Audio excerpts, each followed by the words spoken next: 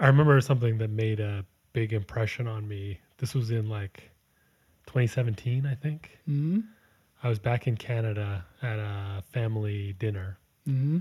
There were people there that I didn't know. There were two guys there, probably younger than me, 20s.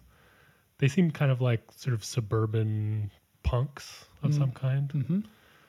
And I thought, oh, that's interesting. You know, might be fun to talk to these people. And just in chatting at the beginning of dinner, I think I mentioned I was studying architecture. And one of the guys was very interested in that. He's like, "Oh, I really like architecture. I'm studying it a bit right now. I'm really interested in it." Like, "Oh, what kind of architecture do you like?" "Well, I'm really interested in English country houses." And I thought, English country houses, why would like a Canadian lower middle class sort of punk guy with lots of tattoos be interested in something so like stodgy as that? You were out of the loop, man. Yeah, and as the dinner developed, I realized, oh, this guy's a hardcore alt-right psycho. And that was one of my first like confrontations with like Trumpist, full Trumpist alt-right kind of figure, like talking about cultural Marxism. You hadn't really all kind this of stuff. experienced the alt of the right.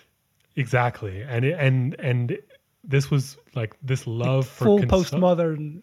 Yeah, and this love for sort of conservative ruling class culture was apparent with my take is that was this guy's return to authority after, you know, listening to Jordan Peterson and imbibing all this kind of reactionary material. So that's a pretty good cross-section of what right-wing architecture might be. I like that.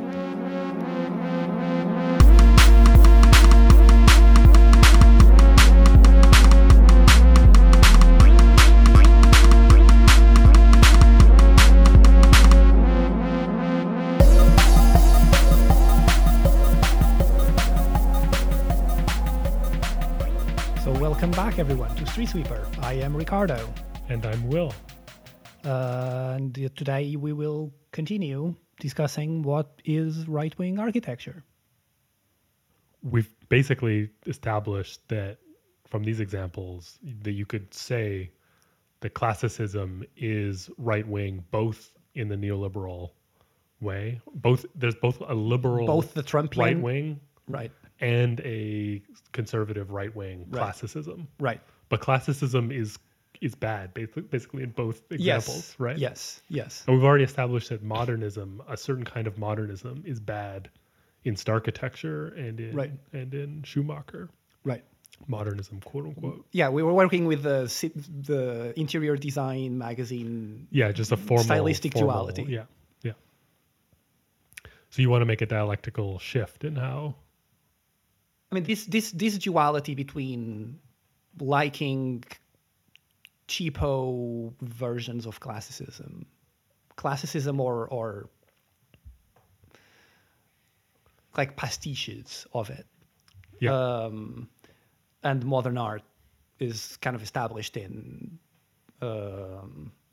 like respectable, progressive cultural milieus already in the 1930s. I think that it's a foundational text about it is Clement Greenberg, important socialist art critic, in 1939, who writes the article Avant-Garde and Kitsch. And he explicitly argues, this is one of the earliest, most clear examples of even the term avant-garde, although I'm not going to be going into that. Like avant-garde wasn't really used as a term, particularly, until the, I would say, 1960s, 1970s, in reference to the retroactively the 20s and 30s period, retroactively. It's fairly rare to see that term being used before World War II, certainly. But it establishes avant-garde and it establishes kitsch as its opposite. And it's essentially about this duality of forward-facing versus backward-facing cultural forms. and it makes a connection between that and politics. This coming from a socialist guy, Right. who associates modernism with progressive politics, for several reasons. Like at the time, you have effectively modernist art and architecture is mostly aligned with progressive politics, although there are exceptions like early architecture, early fascist architecture in Italy, although that changed very quickly also to sort of postmodern-y versions of classicism. Yeah. But certainly the like Italian modernist architects and futurist artists and etc. were sort of pro-fascist to a certain extent. And fascism sort of embraced that in the beginning. But that's kind of a tactical arrangement that didn't last very long. But it's fairly rare, in general terms, for that to happen. Usually, what Greenberg would be calling avant-garde would sit on the progressive side of politics, would be either socialist or aligned with socialism, since the greatest explosion of what we today call modernism really happens in the Soviet Union, in the early Soviet Union, and in Weimar Germany. So between socialist and social democratic, welfare state, blah, blah, blah, right? And even Le Corbusier, who perceives himself at a certain point actually like tries to get work from the Vichy government. Yeah. After 40. Yeah, like French he's collaborationist. Yeah, he doesn't have a consistent political ideology. He wants to work for the Soviet Union, then he can't. He does for a bit, then he stops. Then he wants to work for the Vichy government. Like it's just whatever. It's pure mercenary. Pure mercenary, but he's not a mercenary in architectural ideological terms. He's committed to mass architecture to solve the housing problem, right? Yeah.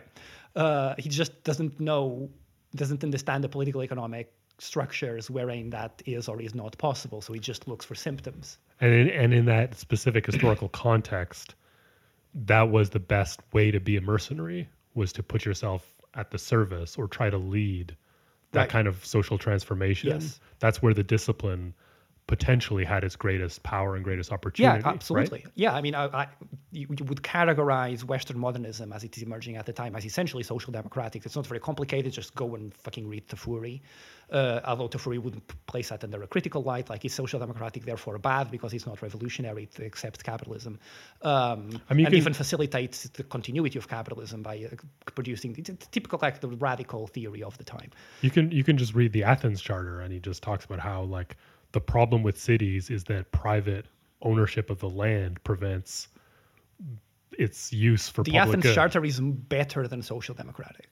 Yeah. It's borderline socialist. Yeah. But it explicitly says we need to abolish all private ownership of land. Yeah, or at least that there should be eminent domain. The state, in the public interest, should be able to expropriate private ownership of land. But like willy-nilly, whatever it. So and the central contradiction of cities is private yes profit versus public interest. Yeah, the text of the Athens Charter is tending towards socialist, revolutionary, in terms of political economy. Of course, Korb is a moron in terms of understanding politics, and so he goes and tries to sell that text that he personally heavily edited. Like, it's a collective authorship text. Yeah, you can't give him credit. It's presented as by him because he's the one who privately then publishes it for the wider public. And he goes and tries and sell that text to fucking bankers and real estate speculators because he sees them as like agents of modernity, industrial development, and blah blah blah. So right, so he's extremely naive politically, but anyway, whatever. Point is, there is a kind of an underlying progressive character to the politics of what modernism means at that time, or what Clement Greenberg is here talking about, calling avant-garde. He's not talking just about architecture; he's talking about art in general. And then there's the kitsch, and kitsch is just fascism. Right. Kitsch is the what fascism does. Right. Like the paintings of German folk in their peasant gear in the humble Hitler in a suit of armor waving a swastika flag, in a like a shining medieval crusader. Yeah. And yeah, I mean, when you like being Portuguese, there is a truth to this. I equate this with the like fascist slogan of the Portuguese fascist regime, Right. which I guess I could roughly translate as the Portuguese are a poor but honorable people. Poor but honorable is like like a simple, humble folk, right? Right. Who are fine in their poverty, and that's okay because that's like their authenticity. Even of course, we could then extrapolate how much the contemporary liberal framework contextualizes and internalizes historically fascist ideologies in the postmodern period. But that's a much broader, complex discussion that we can also do another episode on. But yeah, like definitely the kitsch aesthetics are a signal these mores, these reactionary mores, right? That are the tactical cultural politics of fascism as what the beginning of the 20th century. In the first half of the 20th century, as it historically emerges and develops. It's not universal, of course. Fascism also suffers tactical shifts, especially when it lasts very long, like the Portuguese one that only ended in 1974. Right. And of course, Portuguese fascism didn't have the same aesthetics in the 1960s and 70s as it had in the 1920s and 30s. Yeah. It was enmeshed in. It was part of the general political economic environment of a welfare state and a broader European context. So parts of that penetrated the Portuguese society as well. But which is why another example of why we should be leery of making an excessively simplistic association between form and political content. Yeah. But my point is, as you have a socialist art critic making this explicit duality in a sophisticated way, which does match the incredibly unsophisticated modern versus classical style interior decor magazine. There is some relation between the simplistic argument and the sophisticated one. They cross-contaminate. It's not as easy as we usually it can be argued that, well, that's just dumb shit. There's no point talking about it. No, it's embedded in culture, and it's tactics are important. At the same time as this is happening, you also have the Soviet regime shifting from modernist architecture, you might call it that, like constructivism. Constructivism, it's a trend. It was the dominant trend until 31. But it starts shifting away from this for several complicated reasons, but essentially is a kind of a process of intensive debate within the architectural and artistic cultural circles in the Soviet Union, in which there is significant democratic collective debate. Very lively, like in public newspapers, everyone is calling names to each other and saying this is what we need to do, and in the congresses and conferences of architects and of the several groups and publications and etc. And there is a large-scale attempt to implement modernism as part of the transition to the planned economy after 28, the implementation of the 5-year plans, and an attempt of accelerated economic industrial development, particularly heavy industry in the beginning. So you have like construction of hundreds of industrial new towns, you need to develop the fundamental principles of planning for these kinds of economic development, right? Which is really a scale and scene of like large-scale investment with common, more or less universalizing principles of urban planning that possibly doesn't have a parallel in what we might call the geographical region that we today associate with the West, since probably the Roman Empire. and that the planning principles of that is modernism. I mean, it's essentially Athens Charter style concerns and planning principles that are developed by the constructivists and others, Right. and they are implemented as in 29, 30, 31. You start building these industrial new towns. You start having serious problems in implementing. You start having serious problems in implementing those, right?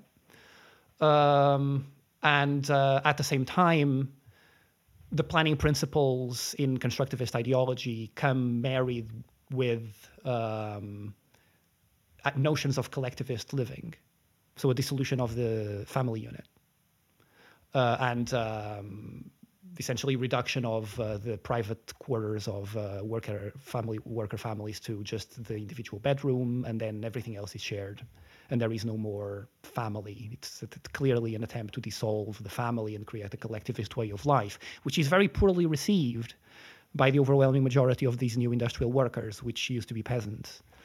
So there is a kind of an element of of culture war there between a kind of progressive cosmopolitan urban architects who are trying to pursue this, as they perceive it, Marxist-Leninist ideal of dissolving the family and constructing a new collective way, a communist way of life. With an underlying Marxist theoretical point about reorganizing production, domestic production. Absolutely. Feminist as well. Yeah.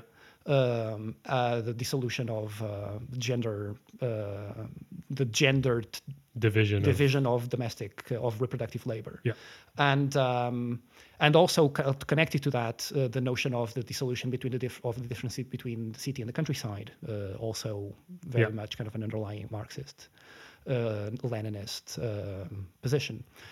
But this doesn't really function in the particular concrete context in which the Soviet economy is modernizing and developing, and specifically the people that you are working with, peasants, who in the context of the Civil War, the Revolutionary War and the Civil War, have lost pretty much everything. It's kind of a massive destruction. Like it's after 1914 until 1921, Russia never stopped being in a state of incredibly destructive war, either against foreign powers in World War I or in the Civil War, and being invaded by foreign powers that invaded all of the other foreign powers also. It lost several million people. The overwhelming majority of the Russian industrial working class, which constituted the bulk of the Red Army. These are the industrial working class is the section of the Russian population most dedicated to the revolution, and therefore they are the ones who are volunteering to serve in the Red Army. About 95% of the industrial working class of Russia dies between 1914 and 1921. 95%. And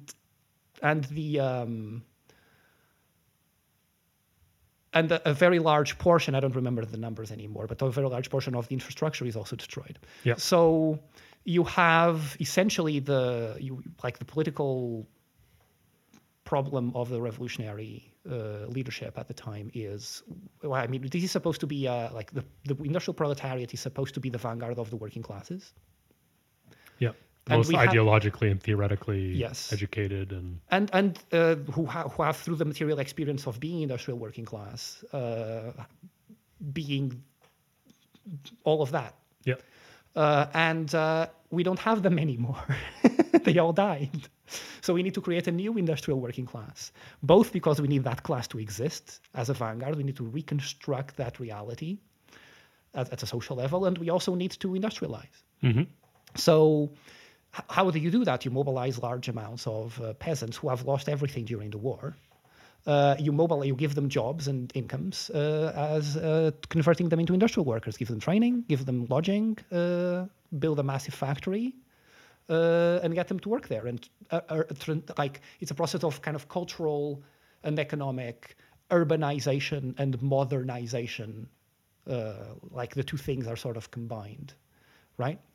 Of society.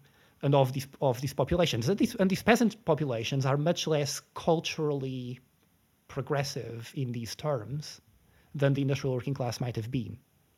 Right. And they resist this. They want to preserve the traditional family unit that they're used to. And so there is kind of a complicated culture war between the masses of this new emerging working class that is being constructed and the avant-garde collectivist architects who are trying to impose a new cultural order on a population for their own good, on a population that wants to resist this cultural element of the revolution. Yeah. Right. And it's a very complicated discussion at the time. And at the same time, you have the fact that all of the technology, concrete construction, glass, blah, blah, blah, all the flat roofs particularly are terrible. The early on, the technical capacity to actually build in this kind of modernist architecture is extremely problematic. It just leaks everywhere, etc. So you have a series of technical failures and social resistance. You have elements of young architectural students coming from precisely these very same peasant classes, having access to higher education in Moscow and Leningrad, going to university and studying under these more cosmopolitan, pre-revolutionary, but avant-garde and pro-revolutionary teachers, the constructivists, for example. And you have these new architects join these contexts, and they embrace the avant-gardism for a time of these kind of utopian images of a new world that is more egalitarian and more developed, and it promises a better quality of life. But as these years go by, and as the 20s shift into the 30s, and these actual concrete attempts to build modernism start showing problems, even architects themselves, particularly these younger generations from a working class background and peasant background, start shifting away in their taste towards time-tested traditional forms of building, because you know how that works. The classicists teaching architecture because they weren't all expunged by the revolution, there was just architects. The classicists teaching architecture in the architecture school, the classicist units, it had a unit system, by the way. The classicist design units start becoming more popular because they felt, this guy actually knows how to build properly. And these guys are just making shit up that look like trying to make a house look like a factory. Right. Or it's being very aesthetic and very propagandist and etc. But they don't really know how to make that work properly, like this steel and glass and concrete building. This guy actually knows how to lay bricks properly and make sure that everything works fine and it's nice. And it looks beautiful because that's a kind of a pattern of beauty. And why shouldn't the working class have access to traditional forms of beauty that were up to now reserved to the aristocracy and the bourgeoisie? And so you start having this kind of ideological shift happening. There's the typical reading of this period of history in Western historiography is Stalin is like Hitler, doesn't like modernism, crush modernist architects, and promote classicist monumentalist architecture. As a bureaucratic imposition. Yes. Like Trump's order, basically. Exactly. To represent the new centralized power of the regime, which is true to an extent because, of course, there is a centralization of power and necessarily a centralization of political power in the new socialist regime in order to enable large-scale economic planning. Although it does have democratic component, it does have a top-down and a bottom-up dimensions at the same time. But more importantly than that, when Stalin, quote unquote, or more specifically the leadership of the party intervenes in this debate, it is to attempt to kind of moderate the debate, because it was getting too aggressive between the two sides, like the moderns and the classics, like the ancien, the moderne and the ancients and the moderns. Yeah. It's becoming overly aggressive, and it's essentially saying there's a room for everyone. We should not fetishize modernity for the sake of modernity, but at the same time, it's very clear from the Soviet policy that it keeps embracing modernism at the level of planning principles, right? While accepting a kind of a shift towards essentially kitsch, Yeah. kind of kitsch representation of conventional forms associated with wealth, right? And you have arguments that, for example, Nikolai Miliutin, who is the Minister of Finance in the early 30s, late 20s, early 30s, was very good friends with with constructivist architects. He was a big patron of the arts as well. His ministry, like the first modern apartment building, in the sense that we understand it as an apartment building in the modern sense, ever built, is the Narkenfin, designed by constructivist architects Moise Ginsburg and Ignati Milanese. It is a housing project for workers of the finance ministry, and the minister himself had a little penthouse on top, which, I mean, yeah, it's just like everyone lives in flats, but then he has a penthouse in the terrace. So there's still a kind of a hierarchical thing going on there, although it must be noted, at least he's living in the same building as the workers of the ministry. Up till then, the Ministry of Finance was living in a massive palace in the center of, in center of St. Petersburg. Whatever. Point being, this guy is a pro-constructivist. And as this debate in the 20s, this building is built in 28, as the debate goes on in the 30s, like in 32 or 33, I think, he makes makes a quote that is actually fairly famous, makes a statement saying that why shouldn't the people have the right to columns? Right? And this becomes kind of emblematic of what is being discussed at the time. So in many ways, there is a certain bridge between what the socialist regime is saying there in the transition to the 30s, and as the 30s go on. And of course, this continues until basically the late 40s. And what this Dezeen article is kind of saying as well. Like we should give people the right to columns. People have a right to luxury. So it is ambiguous and complicated because, of course, I think the argument that this Dezeen article is making is reactionary, but I don't think that what the socialist regime is doing in the 30s is reactionary. I think it is a complicated step that has conservative reactionary elements in cultural terms, but in a broader political sense of what purpose it's serving, it's part of progress. Right? I'm sure that a lot of people will have a problem with me categorizing the Stalinist period as being part of progress. But I do think it needs to be acknowledged that's part of it.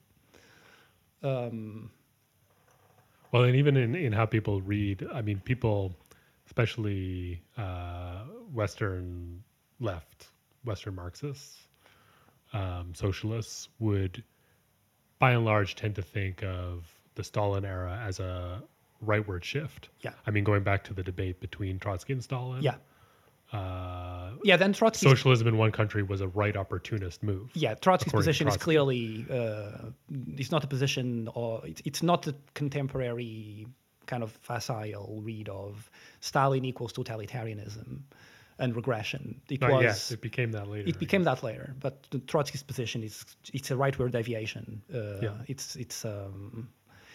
It's abandoning straightforward revolutionary position. Internationalist. In favor of like tactical alliances that are not necessarily revolutionary. But then in the early 30s, when the question of collectivization is being debated, then the right is actually against Stalin. And the Stalinist position is to pursue collectivization. In that, Stalin and Trotsky were in absolute agreement, as with the transition to the abandonment of the new economic policy and transition to to 5-year plans. This was an agreement. But in the 30s, the rights actually ended up allied with Trotsky, because the original critique of the socialism in one country program was that the Russian peasantry wasn't advanced enough to support a revolutionary program on their own, and they needed the support of the Western working class, which was more industrial working class. So in the debate on collectivization, like beyond abandoning the NEP, in the debate about how fast to pursue collectivization or whether to pull back on it, the Reitz and Trotsky end up in a kind of an alliance. And so in the context of the 30s, Stalin is on the left, where Trotsky and the opponents are in the United Opposition or whatever are on the right. Right. And then when Khrushchev initiates the change towards like what we would think of as just modernist architecture, like concrete towers, pure functionalism, whatever, that we might think of as a leftward turn in architectural terms, embracing the modern movement's architecture. But that's understood from a Maoist perspective, let's say, as a right deviation from a more revolutionary Stalinist position, non-revisionist position. So it's all completely, even within socialism, it's a highly contextual. We're talking about here. We're talking about left and right within a socialist position.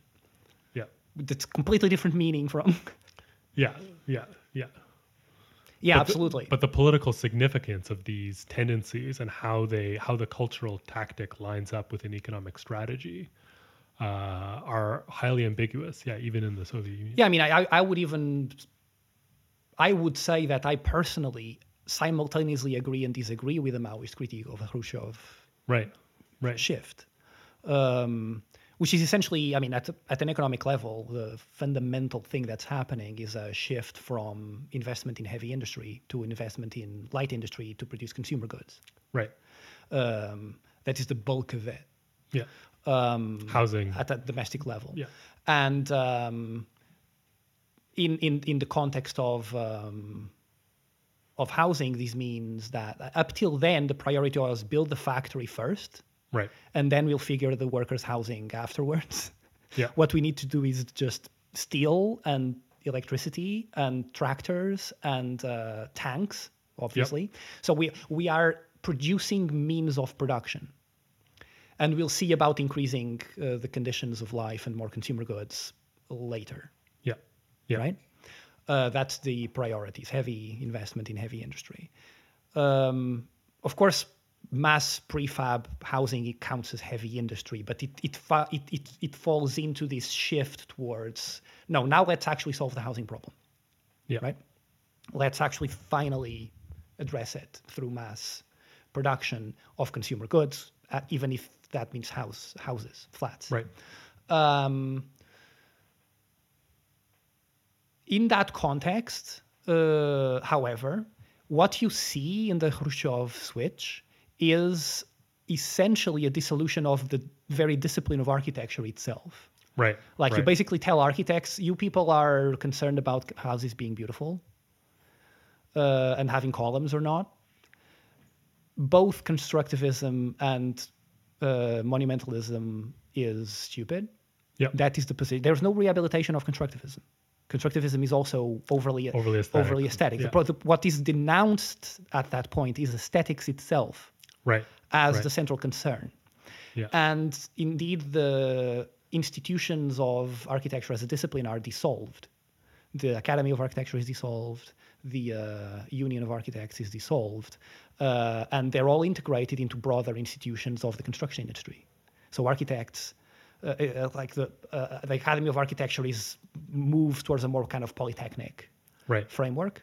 And the Union of Architects as workers is integrated into a broader union of construction workers, right? Which is basically run by engineers. Because so it's a more radical version of the institutional shift in welfare state architecture. Yes. Towards the public building sector. Yes. This is happening. Yes. And of course, from the liberal position, this denial of aesthetics and dissolution of like architecture as like the free expression. Like, at this time, the freedom of expression of architects was Stalinist monumentalism. Right. Architects wanted to express themselves through making beautiful buildings. Yeah. And here comes Khrushchev and says, go fuck yourselves. The people need housing. The people need housing. Yeah. Architecture is not for you to express yourselves, it's for the people to have better lives. Yeah. And he's here echoing the constructivist critique of art as an institution. Right. Right. As like the historical avant-garde critique of art as an institution. Like art is a bourgeois practice where artists are expressing themselves in the service of essentially a thing that is the art market, where this expressing themselves thing does not really exist outside of that. And our goal is to destroy art and replace it with something else. Replace it Yep. with like a new form of culture that is appropriate to and modern socialist societies. And I wanted to say, like, apart from the larger like Maoist political critique of Khrushchev in that turn, Maoist architecture from the Cultural Revolutionary period was also hardcore functionalist. Yeah, So it was actually the same architecture. exactly. Yeah. Yeah. So, like, none of these works under the simple form to political content association. Yeah. Yeah. And here I want to quote a communist, a self-described communist architect and architectural critic who wrote very nicely about this. And I agree with the majority of what he says here. By the name of Leon Krier. Leon Krier, well-known classicist, conservative architect, British architect. The main architect for Prince Charles in Prince The Charles. main architect of Prince Charles. The Poundbury. Yeah. That's neo terrible shit. Yeah. 19th century town. Not even 19th century. I think it's a kind of again, it's kitsch in the very it's like it's a pastiche of all sorts of things that might count as vaguely traditional. Yeah. Yeah. It's terrible. But he's quite smart. Krier is quite smart. And he has a very funny, I recommend everyone read it, a very funny article called Forward Comrades, We Must Go Back.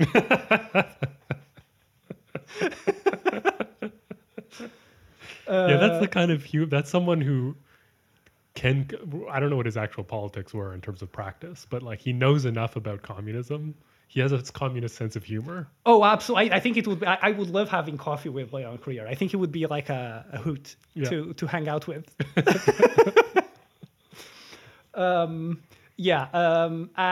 is from 1981. I actually don't have here where it is published. Give me a sec.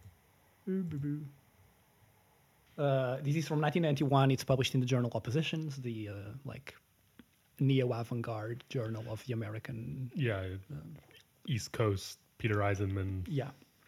And it's nice that it's published there. And Leon Krier is a big fan of classicist architecture. He does not like modernism. Right. He thinks it's bad, just like Prince Charles. And he is particularly polemic as a self-identified communist who publishes a monograph on Albert Speer, the architect of the official architect of the Nazi regime, right? Wow. And he befriended Speer. He interviewed Speer a lot, and he corresponded with him. Speer was spared the Nuremberg treatment on allegation of I didn't know what was going on, even though that was patently false. And he wasn't just an architect; he was also the Minister of Industry. Like he was in charge of actually organizing basically slave labor, Jewish slave labor, in factories.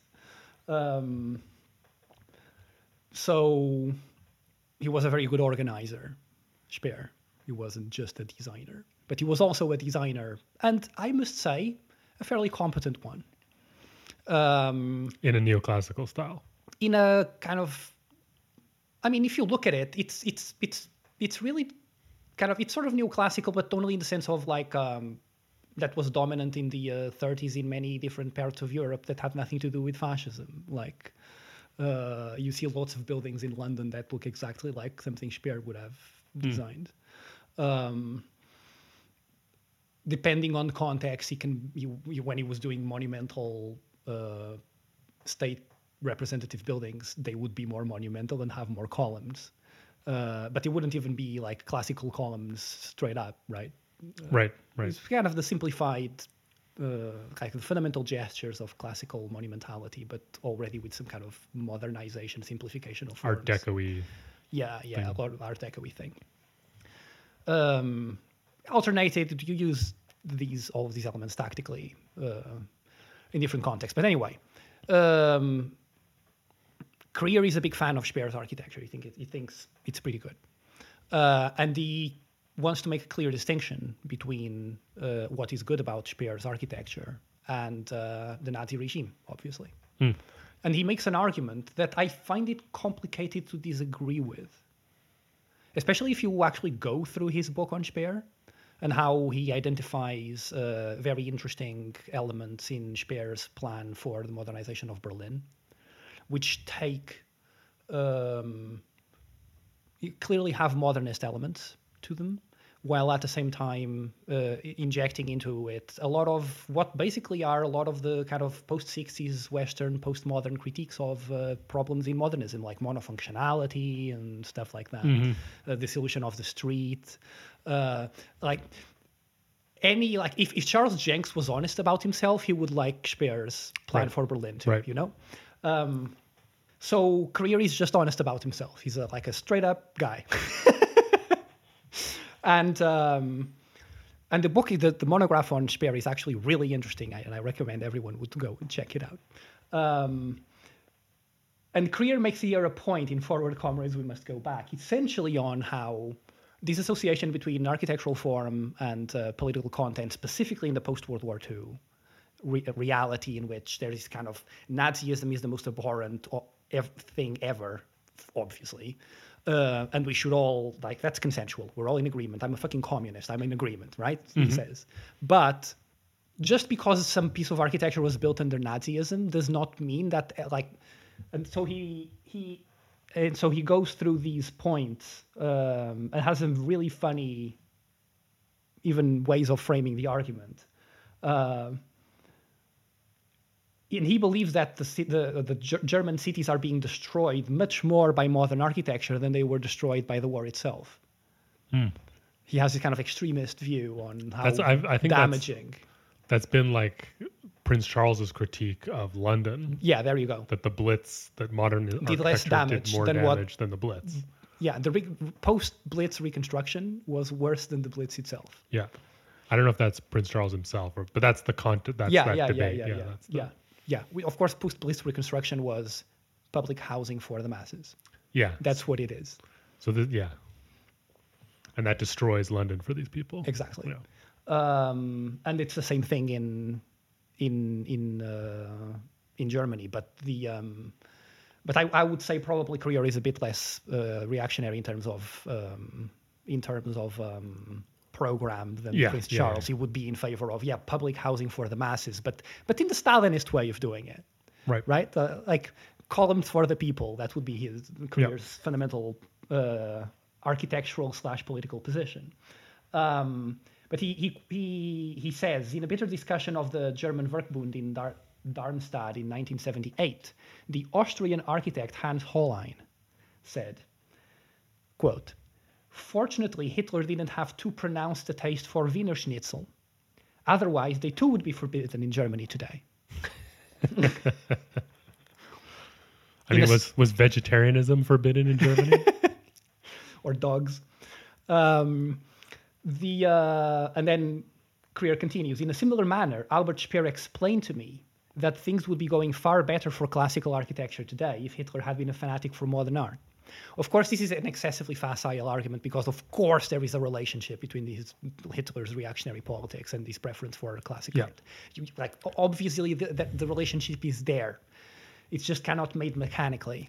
Architecture is less relative than Wiener Schnitzel. Yes. And so he complains that of the systematic destruction of all of Speer's architecture as kind of as part of the denazification campaign is the destruction of the public works of the time, even though they were perfectly fine buildings, in his opinion, and blah, blah, blah. And so he concludes, there is neither authoritarian nor democratic architecture, no more than there are authoritarian or democratic Wiener Schnitzel. It is just as childish to read a particular color or the immanence of a political system into a row of Doric columns as it is to accept kidney-shaped tables and tensile structures as the authentic expression of a libertarian democratic regime. I cannot disagree with this sentence. Yeah. On the other hand, there are both good and bad architecture as well as human and inhuman means of producing and using them. So basilicas were transformed into churches, palaces into schools, and so cities were turned into prisons and housing projects into penitentiaries. And here he seems like he's saying the same thing as Charles Jenk's critique of modernist public housing. Architecture is not political, it is only an instrument of politics. I think he's right. Yeah. Right? There is a connection, but the connection is not mechanical and it is essentially tactical. Right. Form is used to achieve certain purposes in certain political contexts, and the meaning of that form or the function of that form depends on that context and its use. Right. The columns, the return to columns in the context of the complicated and incredibly tragic investments into accelerated development in the Soviet Union does not have the same meaning, the same political content as the return to Regency luxury here today, which we see in many different. We even forgot to talk about an obvious other example of this, which is the New London Fabulous trend. Yeah. That I think is extremely problematic. And even to make a direct comparison, which was made at the time, obviously, between Trump's order and the Chinese ban on quote-unquote weird buildings. Right. Right? Trump and the Chinese regime are talking about the same architecture when they say that it is bad. Yeah. Right? Yeah, they're talking about contemporary architecture. Contemporary weird shapey stuff. You can call it modern, you can call it weird, you can call it whatever. Yeah. Which is the same architecture that there is as we began this discussion, there is an increasing, after 2008 particularly, an increasing left critique of it. Yep. As being associated with the economics of neoliberalism. But of course, when Trump is doing this in the US and when the Chinese are doing this in China, they're talking about the same thing, but they're not doing the same thing. In the Chinese context, I mean, I suppose like everyone who has that argument that modernism is the architecture of cultural colonialism should be sympathetic to the Chinese position on banning kind of this Western neo-avant-garde style that explodes in China, especially around the Olympic Games. And this cuts to the ambiguity or the contextuality of nationalism in general. Like Western chauvinism, imperial nationalism is different from anti-imperial, anti-colonial nationalism. Exactly. And definitely from like my limited experience talking to like Chinese students about this kind of architecture, some of them describe like a perception in China that Chinese architecture is being excluded by the big Western firms, design firms that come in and build all the prestige projects. Right. And like there isn't really space for Chinese architectural growth. Yes. And a space for Chinese architects. But also the position that the Chinese the Chinese ban on weird buildings is not a return to Chinese classicism. Right. There is an element of that. Like, there is a notion of like architecture in China should embrace being Chinese. But it also needs to be modern at the same time. It needs to be looking towards the future. It needs to be developmental. And in fact, it is extremely interesting if you actually go into like this was amply discussed when this ban appeared in 2020 in 2014. Oh, that was in 2014. This was in 2014. Oh. I mean, this discussion began in 2014, right? Xi Jinping makes statements about like these ugly and weird buildings don't serve us, and we should stop like importing this Western bullshit. And then continues over time, but the actual ban is in 2021. Okay. But the ban is in a document called the 2021 New Urbanization and Urban-Rural Integration Development Key Tasks. typical socialist name for a piece of legislation. 2021 new urbanization and urban-rural integration development key tasks. It's a nice socialist title for a law. And made by the National Development and Reform Commission. And if you actually go through it, it's really interesting. Like the key task, it essentially has three key categories of what needs to be done. Number one, build low-carbon green cities. Number two, promote domestic garbage classification, waste incineration, and waste treatment. Okay. Point three, improve wastewater network. All right. Like, these are the fundamental. This piece of legislation is about sustainability. Yeah. And infrastructure. Yeah. Then if you look at the actual document, chapter by chapter, I can read you the titles of each of the chapters. So promote the orderly and effective integration of the architectural transfer of population into cities. Mm-hmm. Improve the carrying capacity of urban agglomerations and metropolitan areas, enhance the ability of central cities to radiate and drive surrounding areas, blah, blah, blah. So it's about the priorities of development, of new city building, of maintaining, it's the problem that China has been going through of urbanization taking over agrarian land and trying to maintain a certain balance in that while making sure that rural exodus to the city is sustainable. Promote the coordinated development of large, medium, small cities, small towns. Accelerate the construction of modern cities. Improve the level of urban governance. Urban-rural integration. And all of these from a framework of environmental sustainability. This is the core of the document. The only thing people talk about this document is one sentence near the end where it does say, implement the applicable, economical, green, and beautiful architectural policy in the new era, strictly limit the construction of super high-rise buildings above 500 meters, and strictly prohibit the construction of ugly buildings. That's it. That's it. Yeah. That's it. Yeah. So it's not the same as Trump's order, obviously. It's in a radically different context for radically different purposes. But from the immediate kind of liberal defense of neo-avant-garde stylistic self-expression, it reads as the exact same thing. And it was covered by Western media, Western architectural media, and Western media in general as being essentially the exact same thing as Trump's order, right? Yeah. So, which makes sense when the British architecture industry gets 30% of its business outside of Britain. Well, and this is a direct attack on their foreign capital investment. Of course. Anyway, how do we end this episode? We wanted to cover Schumacher. There's a debate. This was going to be one of our first episode ideas, actually. Right. The debate between Patrick Schumacher and Mark Foster Gage from a few years ago.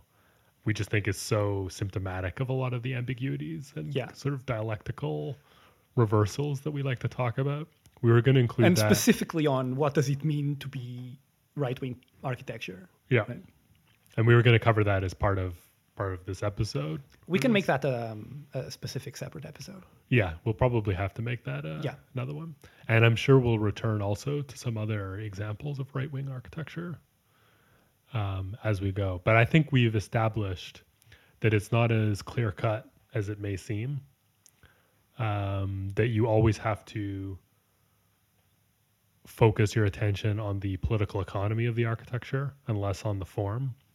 The classicism has all kinds of different... I mean, we didn't even talk about Aldo Rossi and his defense of Stalinist architecture or how he reproduced that architecture, but without the without the socialism. The good parts. Yeah, just not in socialism.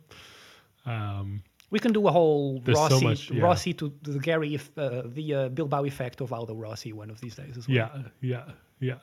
So we'll definitely return to this. But we thought it'd be fun to include this, like a debate on right-wing architecture, since we spend so much of our time focusing on like a critique of liberal architecture and problems and contradictions within liberal or like left architecture.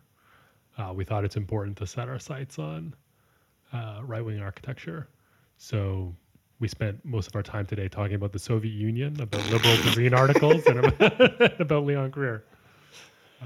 But yeah, Them's the stakes. that's the way the cookie crumbles. Yes. So I think we have successfully established that. I mean, we haven't established what right-wing architecture is particularly well. We've established what it isn't, I guess. I don't even know if we've established that. I think we've established that left architecture, at least, is when the people have the right to prefabricated columns. Yeah. Housing. Mass cheap housing plus quality. Yeah. Whatever Whatever the people that be. think that is. Yes. So Ricardo Bofill then, the most left-wing architect. Ricardo Bofill is the most left-wing architect. He started Brutalist, so Yeah. So no one should have a problem with that. no. I'm sure we could have a nice coffee with Leon Greer discussing the merits of Ricardo Bofill. Okay. We'll continue this attempt to talk about right-wing architecture. In the meantime, Tell your friends to listen to our podcast. Tell all your classmates before school ends, unless it's already ended. I don't know. check our Patreon. Yeah. Become a patron. Patreon.com/StreetSweeperPod. That's right. And if you already are one, really do leave us a comment. There we have a pinned post there, open for patrons to comment on questions or comments. Tell us what you think right-wing architecture is. Yeah, please do, and we'll talk about it. We'll address it in the show. Yeah, whether you like columns or not. What do the people deserve today? Yes, exactly. Maybe it's powdered wigs. I don't know. It's not up to me to decide. yeah, exactly. The people shall have their That's voice. at least a point we've made. It's not up to the architect Exactly. to decide. All right. See you next time. See you next time.